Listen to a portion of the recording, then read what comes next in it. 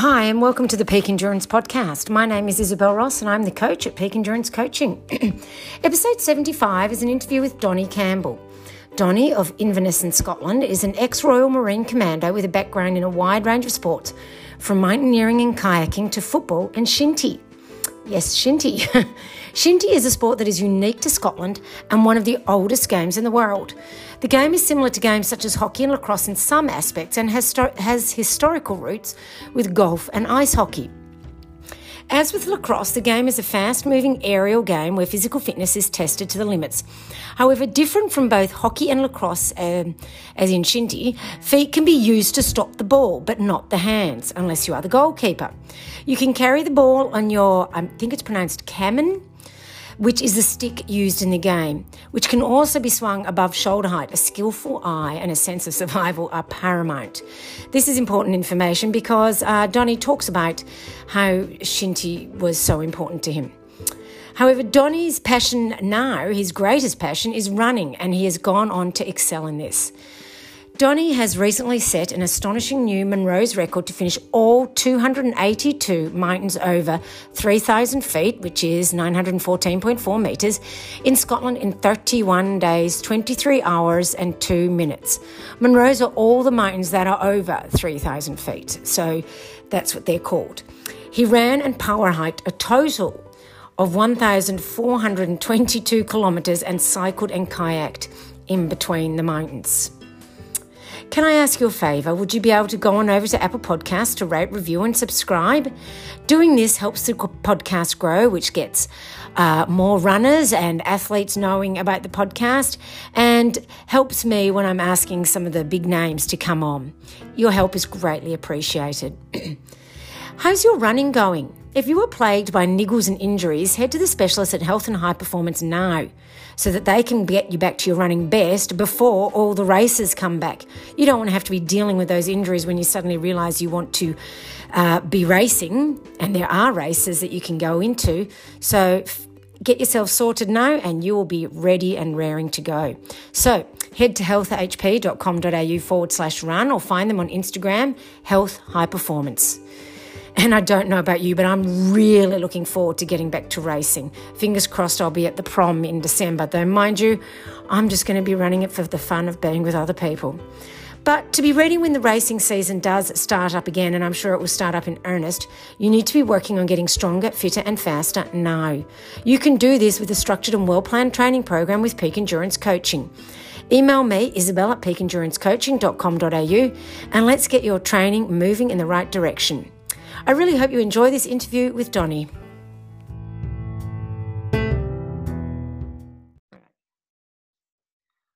Hi, Donnie, and welcome to the Peak Endurance Podcast. Hi, good morning. Thanks for having me on. Can you tell the listeners a bit about yourself, your athletic background, and how you got into running? Cool. So I'm based in Inverness in Scotland. So I'm actually from Skye. So my sporting background from an early age was playing shinty, which is a kind of a Scottish game played up north coast and kind of more around the Speyside way. So I played that to quite a high level, Scotland under-17 development squads, etc. Then joined the Marines at 17. So did 3.5 years in the Marines. So obviously quite physically demanding. And then from there, I went on to university to study sports coaching and development, and then kind of got into long distance running after I finished university to kind of try and get fit again to play shinty. So obviously university lifestyles, you drink too much, you party too much, you eat too much. So yeah, basically, I think it was about 2008, 2009, friend said, why don't you come do this race on Islay and Duritz, 2 islands in the west coast of Scotland. It was like 150 miles over 5 days, so MDS kind of style race. And I thought, yeah, sounds like a great adventure. It's kind of why I joined the Marines in the first place. So did that and just really enjoyed running over hills. So that's kind of how I ended up becoming like a mountain endurance runner, and basically my day job is running coach, so kind of degree in sports coaching development. So it's all kind of linked around specialising in endurance running, really. Yeah, wow, that's amazing. And so recently you ran all of Scotland's Munros. Can you explain to my listeners who may not know what a Munro is? So Monroe in Scotland is a hill over 3,000 feet or 900 and odd meters. It's classed as a Monroe. So there's some peaks that are over that distance, but not a Monroe because they're close to a bigger peak. So it's basically all the big peaks over 3,000 feet. And there's 282 of them classed in Scotland, all spread out from away up north in Sutherland, so near Cape Wrath, to the most southerly Ben Lomond, which is kind of near Glasgow. Yep. Yeah, all over. So yeah, basically in August, wasn't in August I decided last year that I kind of wanted to climb all the Monroes in Scotland. I've never climbed them all. I've done most of them. And I thought it'd be cool to just do them all in one go.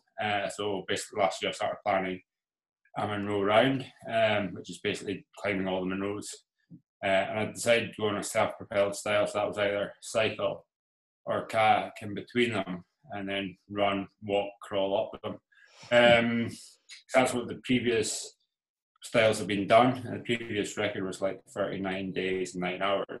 So yeah, I kind of started planning it last year, and then went for it in August, really. So yeah, that's kind of. So you started planning this actually before COVID and all that sort of stuff. So you would have done it regardless.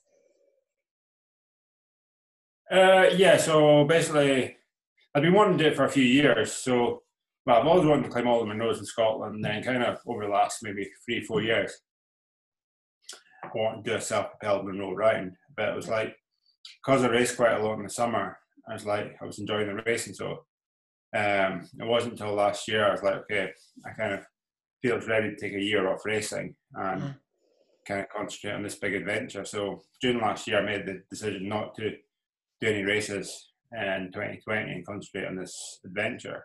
So I originally planned it for end of May, beginning of June.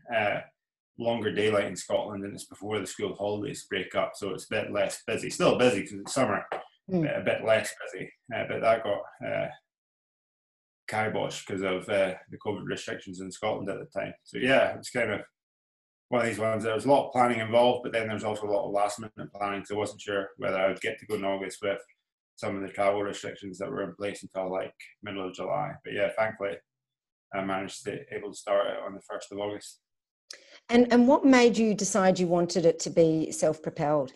I wanted the challenge. I wanted to see how far I could push myself physically. So, and I didn't like the idea of doing some Monroes and then getting in a car and driving, because some of the access to Monroes are on like private estate roads, so or Landover track. So if you take a vehicle access up a Landover track, how far do you take it up Landover track? To class it as you've climbed the Monroe rather than you've driven halfway up and then climbed the last wee bit. So it was kind of that, and I just kind of liked the idea of self-propelled. Cycling and kayaking, running, I got asked the question, why didn't you just do it all running? And for me, the running on the road doesn't appeal to me. So the long road sections where you'd had link different mountain ranges up, running, it just didn't appeal. I wasn't enthused by that. But whereas if you're cycling, it's kind of, that's the appropriate travel for traveling long distance on road if you're self-propelled. So yeah, it just made sense to do it that way. And obviously last 2 Monroe rounds that had the record set were both self-propelled. So Stephen Pikes in 2010 and then Charlie Campbell before that, both cycled. Charlie swam, Stephen kayaked between the Monroe on Mull and the mainland. Yeah. And so had you done a lot of cycling and kayaking before? Not a lot of cycling. I didn't really, I've always liked to cycle as a kid, but I didn't actually own a bike until end of last year. So yeah, to answer your question, yeah, I was fairly new to cycling. So spent maybe the autumn last year just doing a lot of cycling, and then had a wee bit of cycling in my training schedule leading into the Monroe round. Kayaking, I wasn't worried. There was only 3 kayaking sections, and when I was at college and university studying sports coaching and development years ago, I actually was doing a lot of kayaking. I was actually a level 3 kayak coach on inland water, so I knew the kayaking would be fine. It was like 20-minute kayaks or 10-minute kayaks, so it wasn't really a long distance. So yeah, it was fine. Yeah, fair enough. So how did you train for such a big challenge? So obviously last year I spent a lot of time on the bike towards the end of last year, getting used to cycling and just kind of building up cycling fitness, getting comfortable on the bike. Basically, I would probably say I've been training all my life for this big adventure because, all the experience I've gained previously helped me be successful. So like times from when I was in the Marines to, my early days of long distance running, the mistakes I've made in races and in training, have kind of enhanced kind of the way I train or my approach to training and nutrition and stuff. But yeah, so I've been probably training all my life. More specifically, obviously come January, February, March, April, May, June, it was just a lot of volume. I wasn't too worried about specific speed sessions. I might do one speed session a week just because I enjoy running hard now and again. But it was a lot of kind of just long days in the mountains or like cycling to the mountains and then running in them and then coming back. So, on average, I was probably averaging between 20 and 25 hours of training a week. And then on my peak weeks, I was probably about 30 hours of training. And that was kind of like 90% running, 10% cycling on that. So yeah, and it was just a lot of, so when we had restrictions in Scotland, there was a lot of just repetitions on my local hill, which are just out across the front door. So, I'd probably be getting 2,500 meters of ascent a day just by That's all right. doing That's 2 great. runs on the Dunedin Hill. So, I worked in ascent, so I've always kind of worked in ascent for the last 3 or 4 years. I don't really worry about distance. So yeah. Generally I would be getting over 10,000 meters of ascent a week as well, climbing wise. So that just gives you an idea of the volume. Yeah, so it's definitely all kind of just steady state zone 1 and 2. Yeah, that's fair enough. That's huge. And did you find that the cycling helped with your running? Like you can often people find that the cycling transfers over to running. In training, I found cycling just let me increase my volume because it's non-impact. So obviously, if I was doing 20 plus hours of running, then I could get another 5 hours on the bike, which would increase my training volume. So yeah, it's easier to get a lot more volume on the bike because there's less impact through the body. Whether it complements it, it's hard to say. Cycling's obviously muscles are the same but used in a different way, and it's non-impact, non-weight bearing. So yeah, I enjoyed the cycling just because it was kind of something different and something still relatively new to do. And it was a nice way of, especially when your legs were tired, to get some extra volume in, training-wise. And then again, during the round, I really enjoyed the cycling because it was just something different to look forward to, and it was actually easier than going up and down hills. It was just sitting on the bike for a couple of hours, spinning the legs. So yeah. And it would have been easier to eat on the bike, wouldn't it, than when you're running? Yeah, it was easier to eat on the bike, but again, during the round, it wasn't particularly hard. It was not like I was racing, so I was going at a very easy pace because I was having to do multiple days of like 12, 14 hours. So, I was able to eat solid foods throughout. Yeah, I was never sick at any point during the 31 days. Oh, wow, that's brilliant. So, nutrition, eating while on the bike or moving was fine because I was moving, I was walking most of the uphills. And it's not like I had like people chasing me or being chased. So, I could stop and, eat a bar if I wanted to at the top of a summit and take in a view for like a couple of minutes and then carry on. So yeah, it wasn't, eating wasn't a problem, whereas normally in racing then, you're putting your body under a bit more stress. It can be a bit harder to get the nutritional demands in. And what was your nutrition like? What sort of things were you eating? Okay, so kind of when I was moving, it was mainly Active Root, which is a carbohydrate sports drink with a bit of ginger in it. It's made from raw cane sugar. So I've been using that for years. I find it's great. It kind of doesn't give me any GI distress or issues. And then, so that's got 40 grams of carbohydrates. So I was looking at trying to get minimum 90 grams of carbohydrate every hour. There's studies in mountain marathons that suggest that you can consume up to 120 grams of carbohydrate every hour if you train your gut. I did try that, but I found that was leaving me a bit nauseous at the start. So I settled for around about 90 grams. It wasn't exact science, and then I would be eating mainly Cliff bars or Trek bars or shot blocks, and then the occasional caffeine gel towards the end of the day. but yeah, that was basically my nutrition for when I was out on the hill or on the bike. And then when I was back at the van, it was more like just an eating competition. I wasn't counting calories or carbohydrates. It was more just try and get as much food in as possible. So that was kind of like a recovery drink as soon as I finished, and then either just like crisps or cakes or biscuits, and then an evening meal, which is mainly pasta or a lentil bolognese or a veggie burger or pizza if we're near a pizzeria. So yeah. So did you find you were having, like, you were hungry when you finished, or you were kind of having to force the food in? I was varied. Some days I'd be kind of a wee bit hungry. Some days it's more just a chore. Like, it sounds like an ideal world that you get to eat what you want and as much of it as you want. But after like 1 or 2 days, you got sick of food. Like it was more just like another part of the training or the round was just, I had to eat. So basically I was eating every night until I felt like I'd just finished the Christmas lunch and had to roll off to bed. So I was kind of the way I was eating until I was like really full, like almost sickly full. And then I'd just like stagger off to bed. That's the amount of calories I was trying to consume. And I was still losing weight, which I was never thought I would lose weight. So I wasn't surprised at that. I was just kind of like, I was eating massive portions for dinner. To the point it just felt like every evening I was eating a Christmas lunch inside food. You're just like, that sore stomach, kind of sleepy, nauseous kind of feeling. And so how much weight did you lose? I don't know. I didn't weigh myself at the start, and I didn't really weigh myself at the finish. But yeah, I looked a bit leaner at the end, and it was a bit lighter than my normal weight when I got back. But I couldn't tell you exactly how much weight I lost.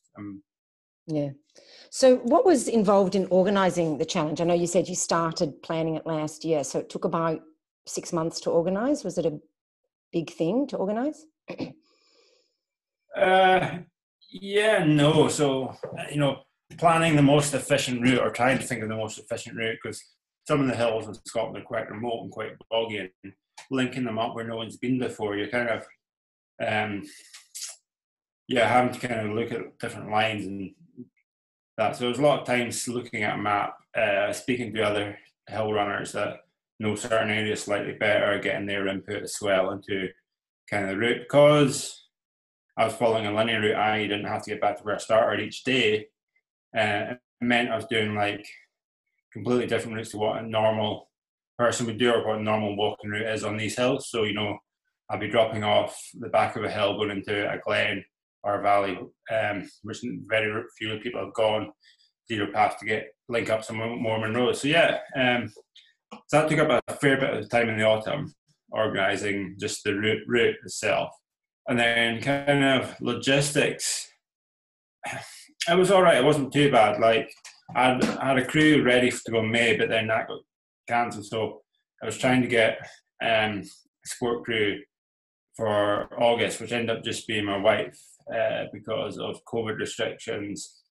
Felt safer just having one support crew rather than having 2 or 3 people changing over every different week, just kind of that bubble in the van. That worked out really well because after the first couple of days, she kind of knew what I was wanting each evening and kind of the setup of the van and the routines we had. So, having that just one set of support crew, I Rachel, my wife, made a big difference on that. So, in logistics, I own a motorhome, so that was going to be a base and bike. So it was fairly straightforward logistics if you're used to planning adventures like that. So I didn't find it too challenging. It was a bit time consuming, kind of organising enough nutrition and kind of speaking to different sponsors and different people, and then also I was getting filmed for the BBC Adventure shows. So just a lot of kind of communication and making sure people are in the right place and know what's happening and stuff. That was all last minute because I didn't really know I was going to go in August until like middle of July. So that's kind of where everything last minute.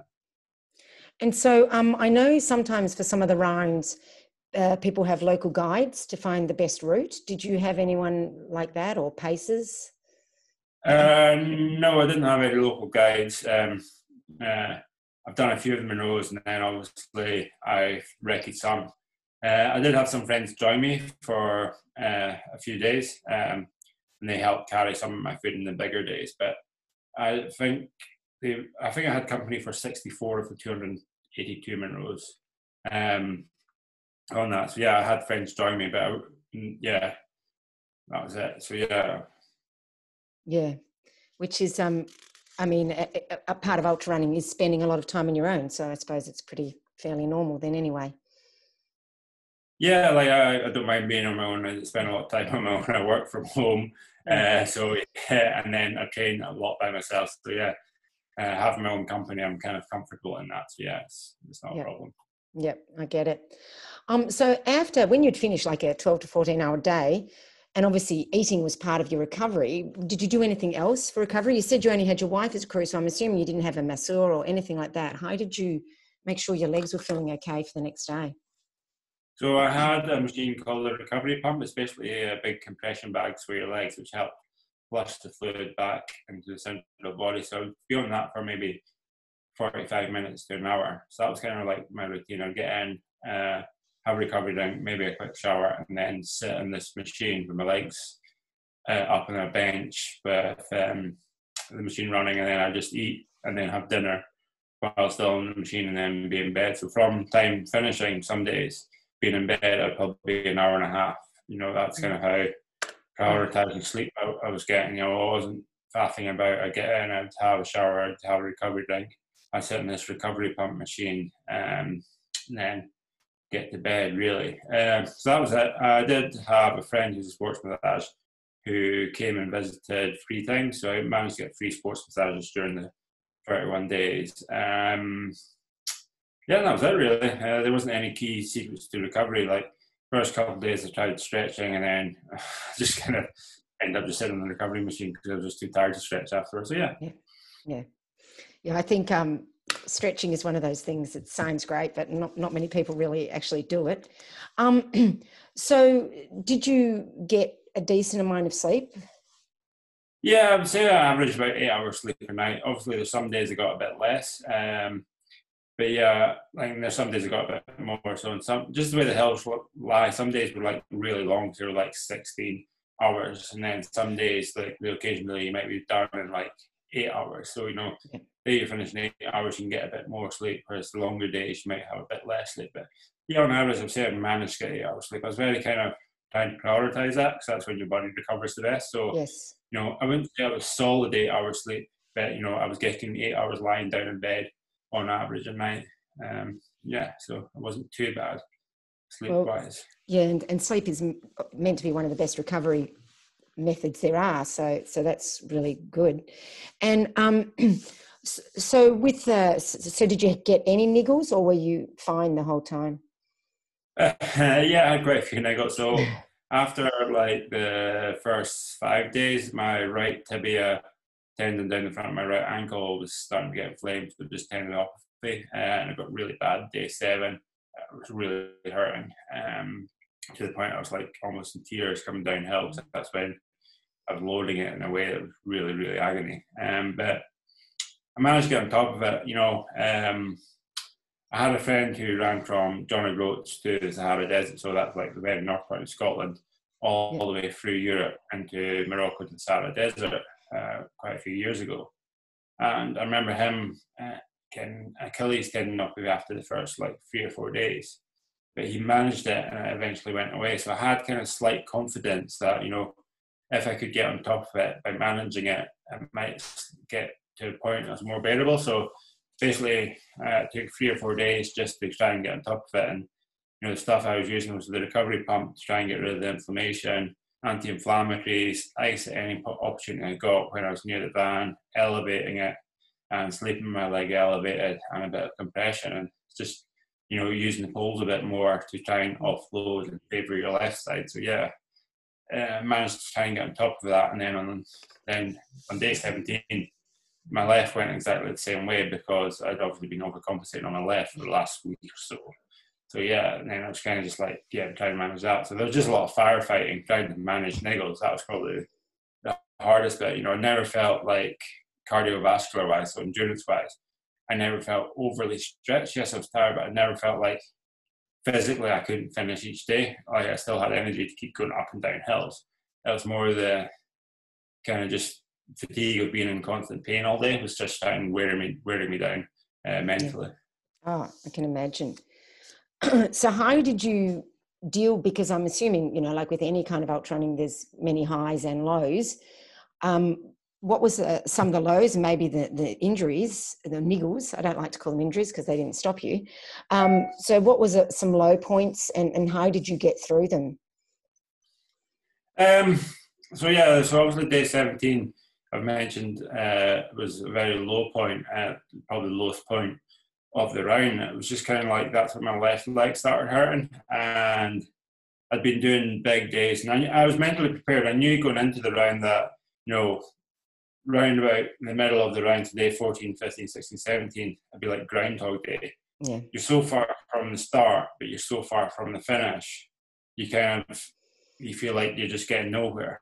And, you know, the novelty of first week worn off, and, you know, I've been doing it for so long, but yet the finish, Ben Hope, the last Monroe, was still like 14 days away. So I was prepared for that. I knew that was going to be the hardest point in the round. So kind of, day 17, I was just kind of like, I'd lost focus. You know, I was thinking about like how many more days I had.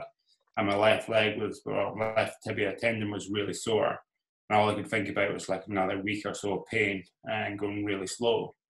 That just kind of was just a downward spiral. I kind of, you know, going into it and during it, I was just trying to focus on one day at a time, not worry about the following day, and then even just focusing on one Monroe at a time.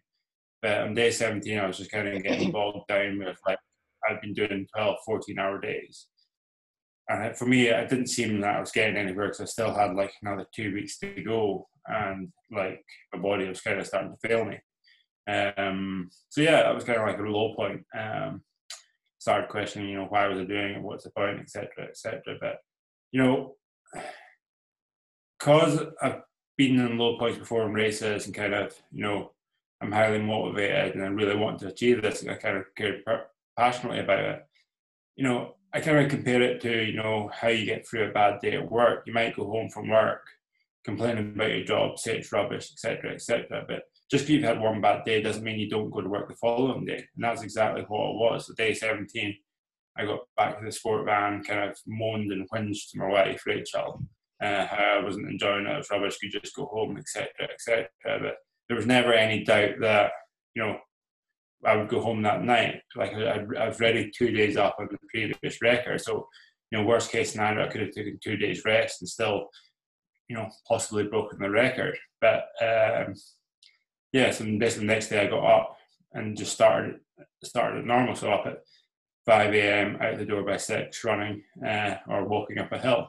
So, you know, it was kind of that routine. It's like routine. That's what I did at that point. You know, I wasn't enjoying it, but I still went out and did it, knowing that, you know, I would just kind of pick away and eventually get there. And that's what I did, you know. So, you know, day 18 afterwards, I just went out, moved things about slightly, just try and help my left ankle. So I moved day 18 and 19 about, which meant I had a bit more cycling and a bit less running on day 18. Just swapped 10 days about. So that kind of made a wee bit of a difference. But yeah, it was just kind of like, okay, I just get my head down, try and refocus one hill at a time. You know, I've got 2 days up in the record, so, you know, there's no point of, you know, quitting or that. Just kind of just pick away and see how far you get. So that's kind of how you go through it. And what about a high point? Do you have some high points you could share? Yeah, so obviously the finish was really good.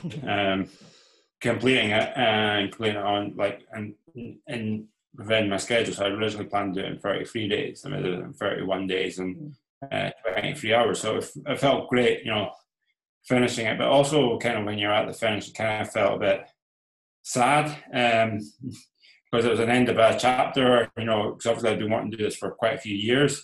And it was like 12 months of my life and planning to kind of executing it. So it's kind of like end of a chapter, but yeah, it was still really nice. It was kind of like mixed emotions because, yeah, obviously for the 31 days, there was a lot of suffering, but again, there was a lot of fun just enjoying the simple life. Living in a van, getting up every day and just having to run hills. That's all I had to worry about. I didn't have to worry about anything else in life. All I did was wake up, run, eat, and sleep. So, you know, it was a great way to live, even though there's a lot of suffering involved in running big Monroes every day. It sounds awesome. Yeah. Yeah. So obviously the finish was really high, and then the next point was going home to Skye. So like the Coolins and Skye is like really technical, really rocky, really kind of alpine kind of ridge. And I got a lovely day for it. I had a couple of friends out on the ridge, so that actually felt like just a day out in the hills doing the ridge, the Coolin Ridge, rather than actually a part of the challenge. So it was the only day I probably didn't really look at my watch and think, oh, how long will it take me to get back to the van? What time will I finish tonight? It was more just kind of like, oh, this is pretty cool. Just moving along the ridge, kind of a bit scrambling, and just chatting away with friends. So yeah, that was pretty high point as well. And so, in regards to say shoes and gear, how many pairs of shoes did you go through? Probably binned about 7 pairs of shoes at the end of it. So thankfully, I'm sponsored by Salomon, and I run in fairly minimalist, lightweight shoes. I have for the last 10 years. So the trade-off of having lightweight, minimalist shoes is they just don't stand up to Scottish bogs and rocks. So it wasn't like the sole was wearing out. It was more just tearing the sides to shreds by like constantly having them wet and then scuffing them off rocks or kicking rocks with them, which isn't great either. It hurts your toes when you kick a rock. But yeah, so 7 pairs of shoes I crashed during the round. Yeah. And what was the weather like? Because Scotland has notoriously quite difficult weather for that sort of thing, especially over such a long time. Did you? So I was very kind of lucky with the weather. Obviously, like in Scotland, you're never going to get 31 days of blue skies and sunshine. It's not Australia, so it's never going to be it. But I got a fair chunk of good weather, i.e., blue skies, a lot of cloud-free Monroes. Some days where it was actually really hot, maybe a bit too hot, but it was a bit better than some of the other days. I had quite a few days where it was like proper Scottish, so it was like gale force wind on top of the Monroes with horizontal rain. Them days were just a bit more about getting your head down and just keep moving, just putting on loads of waterproof and carrying on. Probably, the weather was fine. There's probably 1, 2, 3 really bad days that really stick out, that were really kind of wet, windy, and just miserable days. And then there was maybe another handful of days that was just grey and dreary and drizzly. And then, there was probably a good couple of weeks where it was just like blue skies and sunshine. It was perfect weather for just being up in the hills. So it wasn't too bad weather-wise. Oh, you were lucky. That's great. Yeah. And so what was your, you finished, and then what's your recovery been like since then? Recovery, been since I finished. Obviously, as soon as I finished, I was just a bit busy because I had taken 5 weeks off work. So as a running coach, I had to catch up with all my athletes. So that, and coupled with media requests and podcasts, it was crazy busy. So I had images of finishing and going home and having a bath and having time to stretch. But it was probably about a week before I actually had time to myself to stretch and relax and just switch off from catching up with all my work and all the other stuff. So after that, it was after the first week, it was kind of nice just to try and get back to normality. So bit of stretching, and then recovery since then was going well until last week, until I came off my bike and cracked my ribs. So that's a pay to get back outside. But it's fine with me being an idiot on a bike. The recovery was going fine until it's just trying to get back to normality and just try and get into some shape for the winter, to do a bit of ski mountaineering in the winter in Scotland when there's snow. So and there's a few ski races going on in Scotland as well. So just try and get in shape for that now. Was it weird not to be running every day? Pardon? Yeah, once you finished, was it weird not to be getting up and running every day? It was nice for the first couple of days, but then afterwards, when I was having to do 8 hours at a desk, I was kind of missing the Monroes. I was kind of missing just that kind of, I didn't have any responsibility for the 31 days. I could just get up and run. I kind of, after 2 or 3 days, I was missing Monroes. It's kind of, it took me probably maybe a week or 2 weeks before I was up in Monroe again. it was nice just to kind of not have to get up at 5 a.m. But yeah, it was a sad bit of me that I was missing, just living in a van and running every day. It's a great lifestyle. And especially when after you've done something like this, you kind of blank out the bad points and just remember the good points, and you're thinking, oh, that was really great. Yeah, the brain's funny like that. So other than some schemo over winter, what's your next challenge or event? I haven't got anything planned. Wouldn't mind doing a couple of big days on skis on Scotland, so maybe like a Munro, a round of some Munros, not all of them on skis. And then next year, obviously, we still don't know what's happening with COVID, so yeah, I wouldn't mind doing a few races next year. Not sure which ones. Depends what happens. If not, I don't know, maybe do a long bike ride, kind of something different, or maybe just do another, not long run as in Munro round long, but maybe a couple of day run somewhere. Really haven't thought too much about it, but yeah, it's just generally going to be involving running up and down hills basically, or doing something long distance. But yeah, no real plans as such yet. Just wait and see what happens with all the COVID restrictions and racing and stuff like that. So, are there any races in Scotland at the moment? There's a couple of low-key races, so like the Benahee Ultra is going ahead this weekend, and I think there might be a few other races, but I think they're getting set off in time trials and stuff. And none of the bigger major races like the Highland Fling or the West Highland Way went ahead, and same in Europe. None of like the UTMB and the Gamma and some of the Skyrunning races never went ahead. So whether they go ahead next year or not is a big question mark. So yeah, see what happens. I wouldn't mind maybe going to Europe and doing a big mountain race if there's one going ahead. But just have to wait and see. Yeah. We've all got our fingers crossed that there will be some sort of season next year. Now, do you have any tips for listeners who, during this time of not having races to plan for necessarily, if they're thinking of a challenge, like how do they motivate themselves to complete a challenge when you're on your own and not racing against someone else? Do you have some tips for people for that? Yeah, so obviously, during when there's no races, your motivation might be a bit lower than normal because you haven't got anything to train for. So it's kind of that thinking outside the box. You don't have to have a race as a goal. For example, as a coach, I'm telling some of my athletes to think about, maybe trying to set a PB on one of their local routes. So, for example, going and doing a round in Scotland like Tranter round or Ramsey round, which is like a big long distance running out, taking in like 24 Munros or 20 Munros or something like that. Or even, just doing, something shorter, so like trying to set a marathon PB in a time trial situation, so not in a race. So these are the kind of things, or, your race you were going to do if it was local, it's not going ahead, it's just going to run it as a time trial, see what time you can put down, or, even run a route, train to run a route that you've run in training and see if you can set a new PB on that route and put a date in the diary, commit to it, and it's kind of going to give you a bit more motivation. Or, come up with a crazy challenge of, try and do something new. But the key is to find something you care passionately about that you want to do. And that way you're going to be more motivated to stick at it. So obviously, if you don't like road running and you haven't got any interest in marathons, then there's no point in saying, I'm going to set a marathon PB.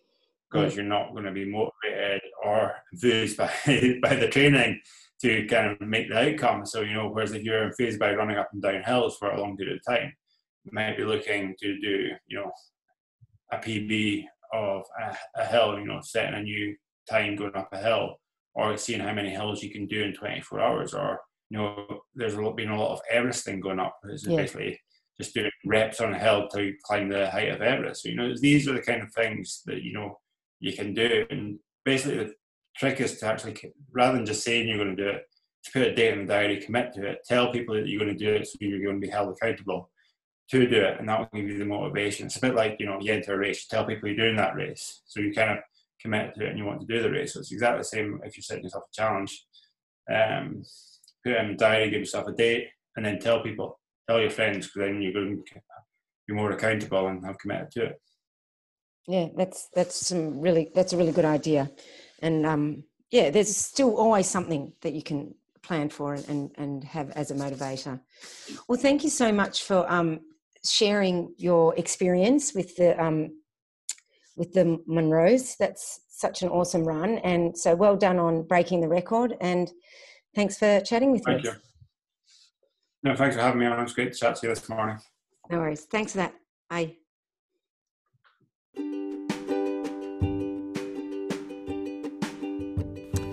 So what did you think? Certainly for myself, I found from the podcast I was really interested to learn about Shinty. Google it yourself and check it out.